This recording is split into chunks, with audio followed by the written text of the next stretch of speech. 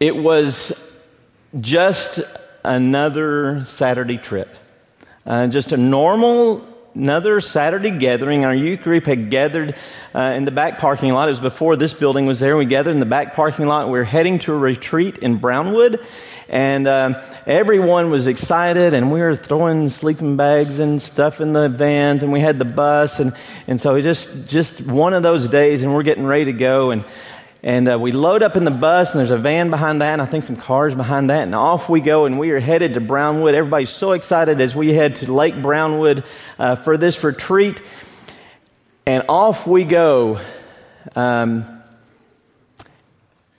somewhere just on the outskirts of Eden, I'll let you think about it for a minute, as we're going to Brownwood, and on the outskirts of Eden, something in my brain, there's like this war going on, and I'm like, wait, that's Eden? Why are we here? What's going on? Who moved Eden?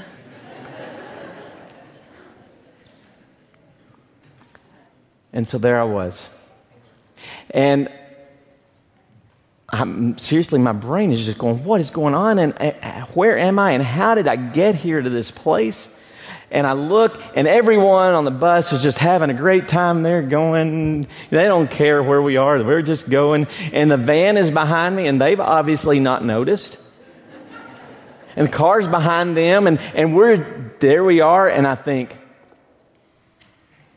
okay, I can do this.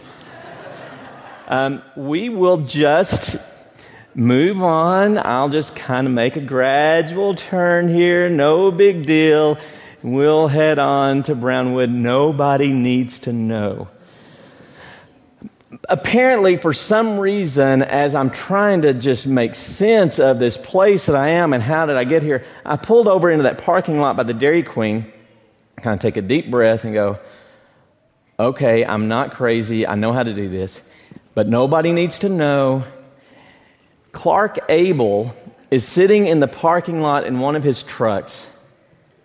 And he stands out there in the middle of the parking lot like no one else can do, just in his Clark Abel way, says, I thought y'all were going to Brownwood. And suddenly everyone in the bus knows, in the van, and there I sit. And I'm just like, oh, man. Well, we headed off to Brownwood, but there was that moment of just driving and everything's great. It's just the same as it's always been, and suddenly I have no idea where I am and how I got there. That is where we find ourselves this morning. As we look at our world around us and all the incredible changes that are taking place, if we step back, if we genuinely step back and take a view of the landscape, we will see a very different world from what was real just a few years ago. And I think, if we're honest, we will take a deep breath and say, where are we? And how did we get here? How did we get from there to this point, and how do we go from this point to somewhere else? We live in a time of incredible change. Our world has always been a place of change, but there are things changing in our world so rapidly today that we cannot keep up. Every time you turn around, there's some kind of new device coming out that we've got to figure out. And more often than not, my clocks, and I started to say on my VCR, that doesn't happen anymore, still flash because I don't know how to fix it. Our world is changing so rapidly. Guys by the name of Strauss and Howe have done all kinds of research on generations, and they've basically said that there is a generation of people about every 20 to 22 years.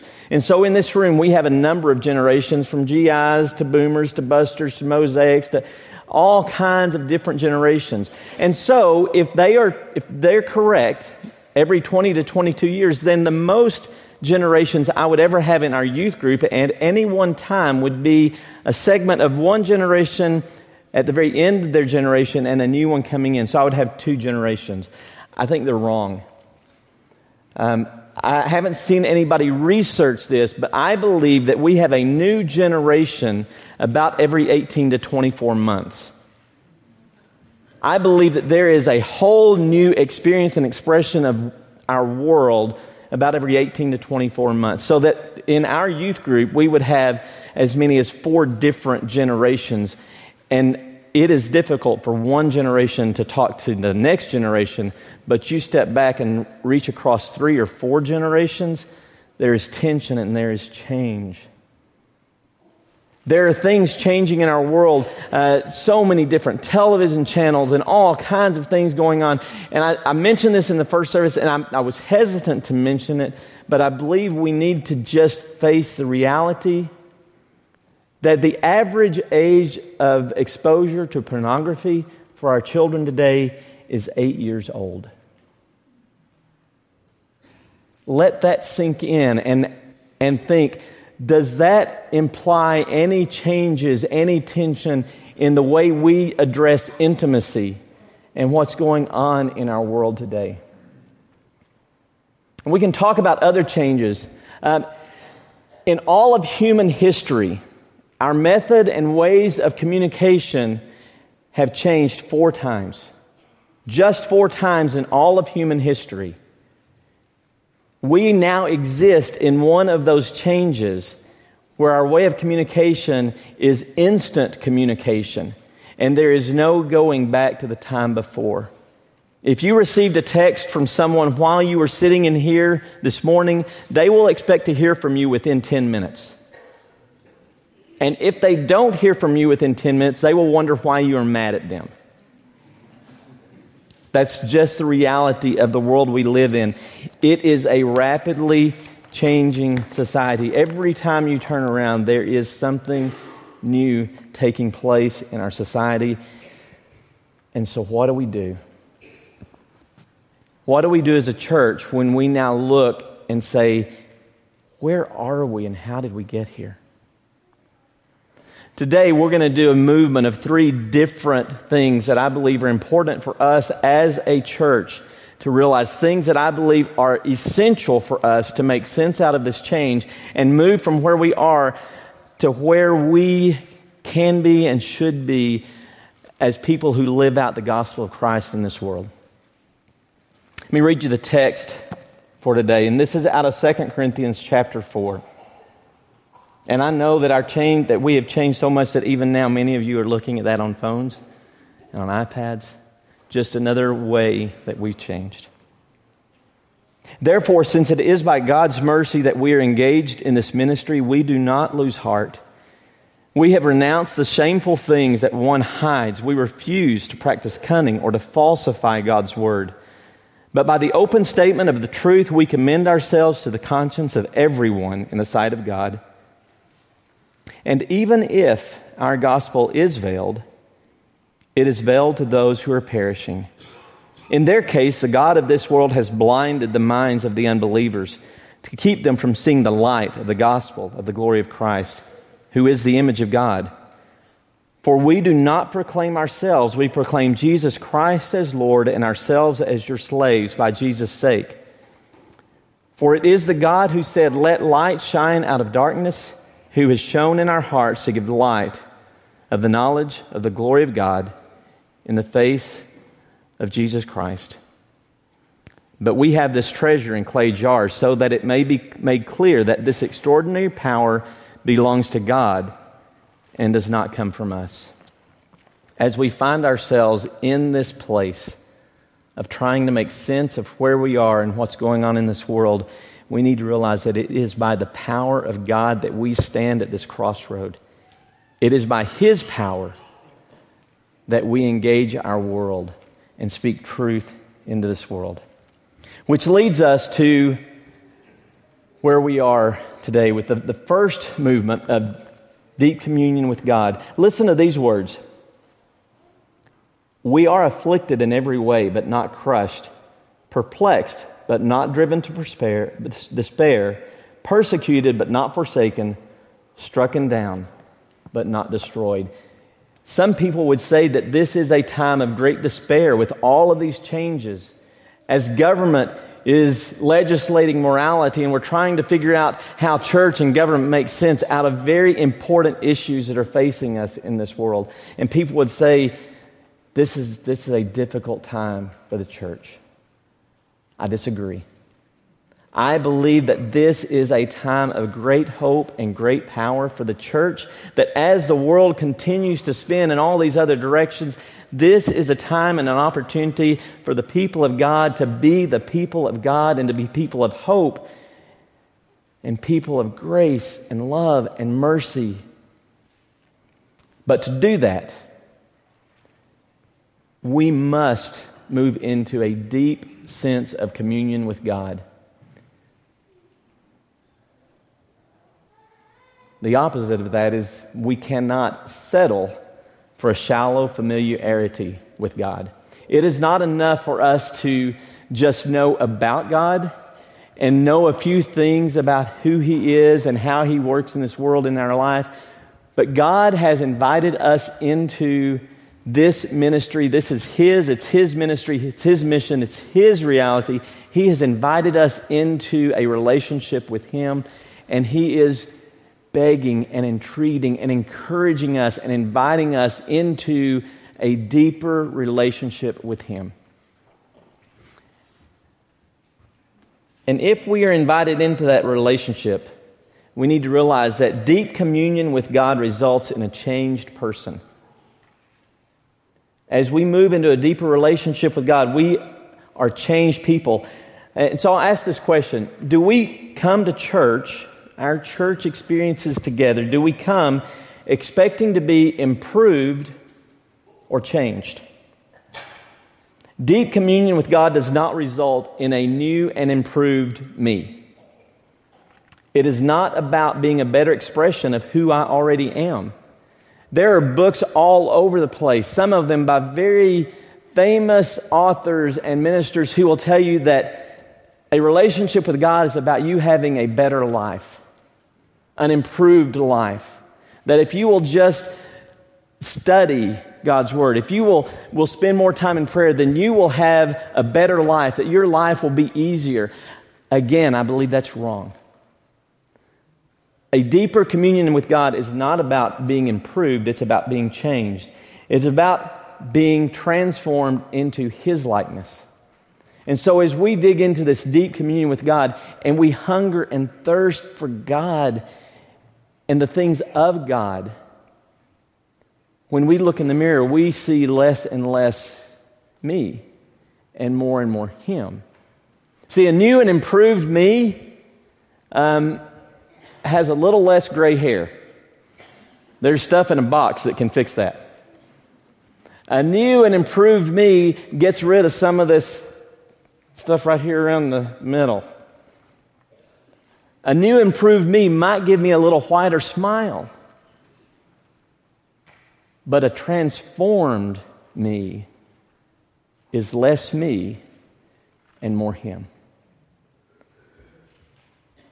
And so that's the first thing that I want to call us to. I don't think it's me, but that I believe we're challenged to is a deeper communion and relationship with God. There's a world out there that is hungering for us to know God on a deeper level.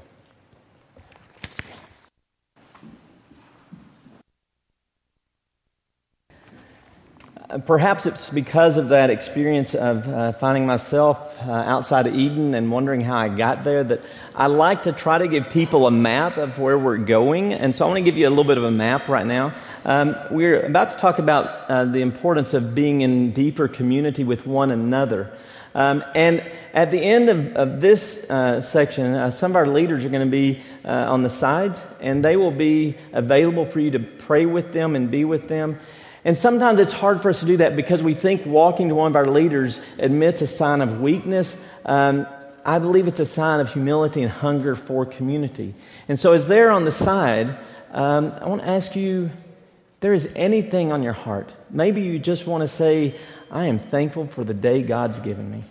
I invite you to go and be with them and pray And maybe sit with the person next to you and pray with them. Be in community and share your heart and lives with one another. I believe this is a great time and place for us to model what community is really about. You know, talking about deep community, I really wish there had been a sense of community that morning on that bus. I really wish that somewhere as I'm heading out of San Angelo that way, someone would have come up and tapped me on the shoulder and said, you going a new way to Brownwood this morning?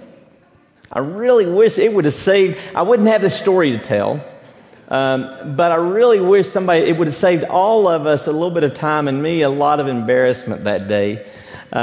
Because that story comes up regularly. Clark likes to remind me of that story sometimes. Sometimes my family, if we're going to Lubbock, will ask me, are we going to go through Eden this morning? We need community. We need one another to help keep us on track. We cannot live in this world alone.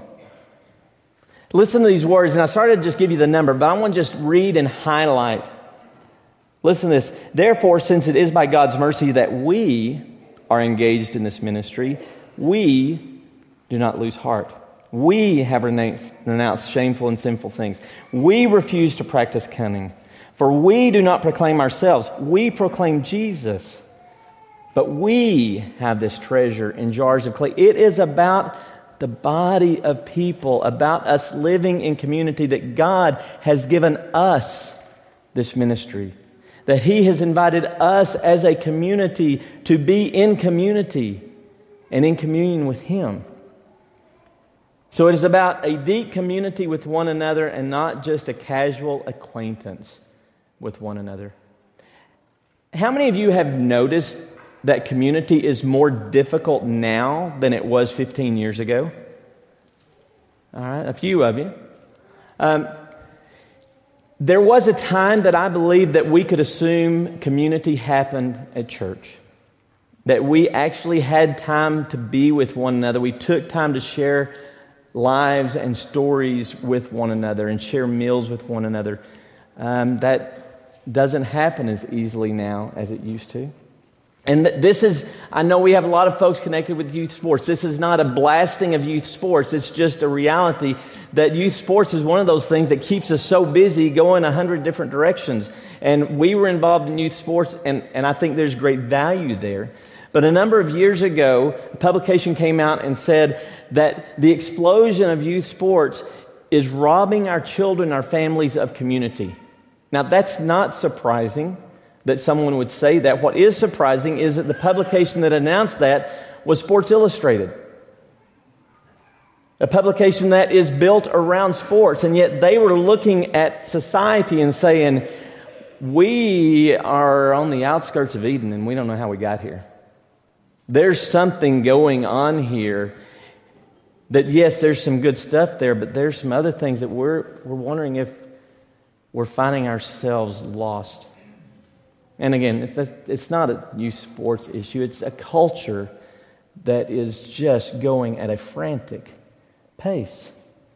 Genuine community is becoming more and more difficult in our world. We are becoming a society of cyber community and virtual friends. I don't know how many friends you've got on Facebook. Some of you don't have Facebook. But I looked at my thing. I've got like 1,300 friends on Facebook. And I know there are people that have a lot. Bryce, you probably got a lot more than that. I don't know, sorry. There are folks that have all these. I don't know all the people that are my friends on Facebook. 1,300 is bigger than the town I grew up in. 200 is bigger than the town I grew up in. And yet, I've got all these friends. And we settle for this expression of relationship and community when God Himself wants us to experience something much deeper and richer. Community calls us to vulnerability, to honesty, to shared lives, to shared burdens, to dreams, joys, hopes. Community calls us to be involved in one another's lives, Community calls us to times like that we're about to have at times of prayer, where really we don't even have to talk about it. We just know that's a time when we're going to share our lives with one another. Now, it makes sense. We're talking communion and community. It makes sense that we would have had communion in the middle of the communion section. But I chose not to put it there because I believe that in a lot of ways we've allowed communion itself to become a small individualistic experience. And it's an individual cup and a piece of bread, and we lock ourselves in, and it's me and God. And I don't want to take away from that, because there is plenty to say that this is about you considering your life and your relationship with God. But we need to realize that table's a big table. We don't sit at this table by ourselves. We join together as community at that table. And the people that are on your row at that table with you, people that you know out in San Angelo are at that table, people that you don't know. There's a lot of people at that table, and we experience communion in community. If we take the community aspect out of communion, it becomes something other than the table of the Lord. So we're going to sing a song, and then we'll have communion after a couple of songs. But as we sing this song, I'm going to ask you to stand. And again, some of our leaders will be on the side. And I want to ask you to take some time and pray with them. Maybe go pray for them. Be in community with them. Our leaders need people to pray for them. And so maybe you're going to them not to be prayed with, but you're praying for. Grab the hand of the person next to you and maybe pray with them. But let's be in community as we approach the table of the Lord. Would you stand?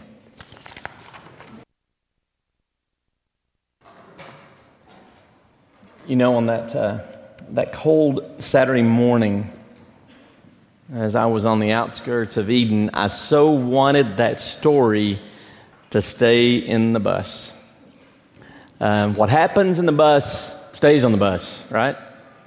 I didn't want anybody else to know. And unfortunately, we can have that attitude about our church life. That what happens at church, what happens with church, what happens with us here in this place stays here. But that's not what we are called to. We are called to be people who hunger for a deeper and deeper relationship with God. We are called to be people who are in a deeper and more meaningful relationship with one another and community with one another. And we are people who are commissioned to live in this world, not reduced to people who live out of fear and anxiety because of this world. There is plenty of stuff out there that should make us anxious. But our God is bigger than any of that. We serve a God who is bigger than the stuff of this world, and so we are called to be people who live out the gospel of Christ in this world. For it is the God who said, "Let light shine out of darkness," who has shone in our hearts to give the light of the knowledge of the glory of God in the face of Jesus Christ. The God who spoke light into the darkness at creation is that same God who speaks into our life and speaks through our lives into this world to bring light into the darkest of places in this world. We are called to be people who come together in communion with God and community with one another, and people who go out and live as light and salt in the world around us.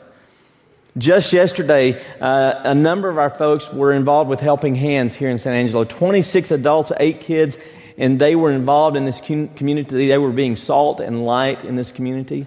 All the things going on at Rush Street, incredible opportunities to be salt and light, and those are great and wonderful, and we should embrace them and seek more opportunities to do that. But if we rely only on the programs and the things that this church body says, here is where you can be salt and light, we are not people. We are not living as people commissioned to live in the world.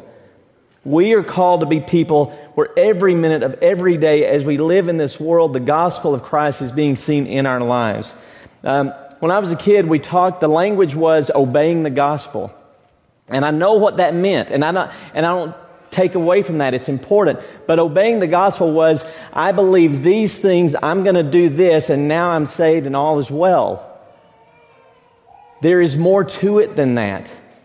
We are called to be people who join the gospel of what God has done, what God is doing, and what God will do through the power of Jesus Christ in this world. We are called to be participants in the gospel and not merely observers of the gospel.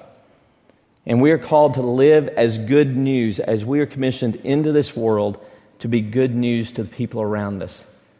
Someone asked me a long time ago, Kevin, is your neighborhood better because you live there? Is your neighborhood better because you live out the gospel in your neighborhood? Our youth group's been playing with questions for the last several weeks, and one of those questions is, does it matter that you believe that Jesus Christ is Lord? Does it matter that you believe in God? Of course it matters. But does it matter to my family that I believe in Jesus? Does it matter to my schoolmates that I believe in Jesus? Does it matter to the people I encounter in life that I believe in Jesus? Am I being good news to the people around me? A few weeks ago, it was last week, I was in HEB, and one of the things that I've decided to do is I want HEB to be better because I'm there. That I reflect God's image while I'm there. Sometimes I get it right, most of the times I don't. Tuesday before Thanksgiving, I'm not very good at it. They're seeing something other than the image of God. The people are crowded. Last week I was there, and I had just a few items, and I got in the express lane, and there I am, and I'm doing what I always do. It's a character flaw, but I'm counting the number of items that the people in front of me have. Yeah, y'all do it too, don't you? And there's a lady right in front of me, and she had like 12 or 13 items, and okay, because I'm such a grace-filled person, that's all right, and I'm not going to judge her. Can't you get that? That's a real reflection of God there, isn't it? But she was slow. She was really slow. And things got checked out, and she finally dug into her purse and pulled out her checkbook and said, I want to write this for 10 over.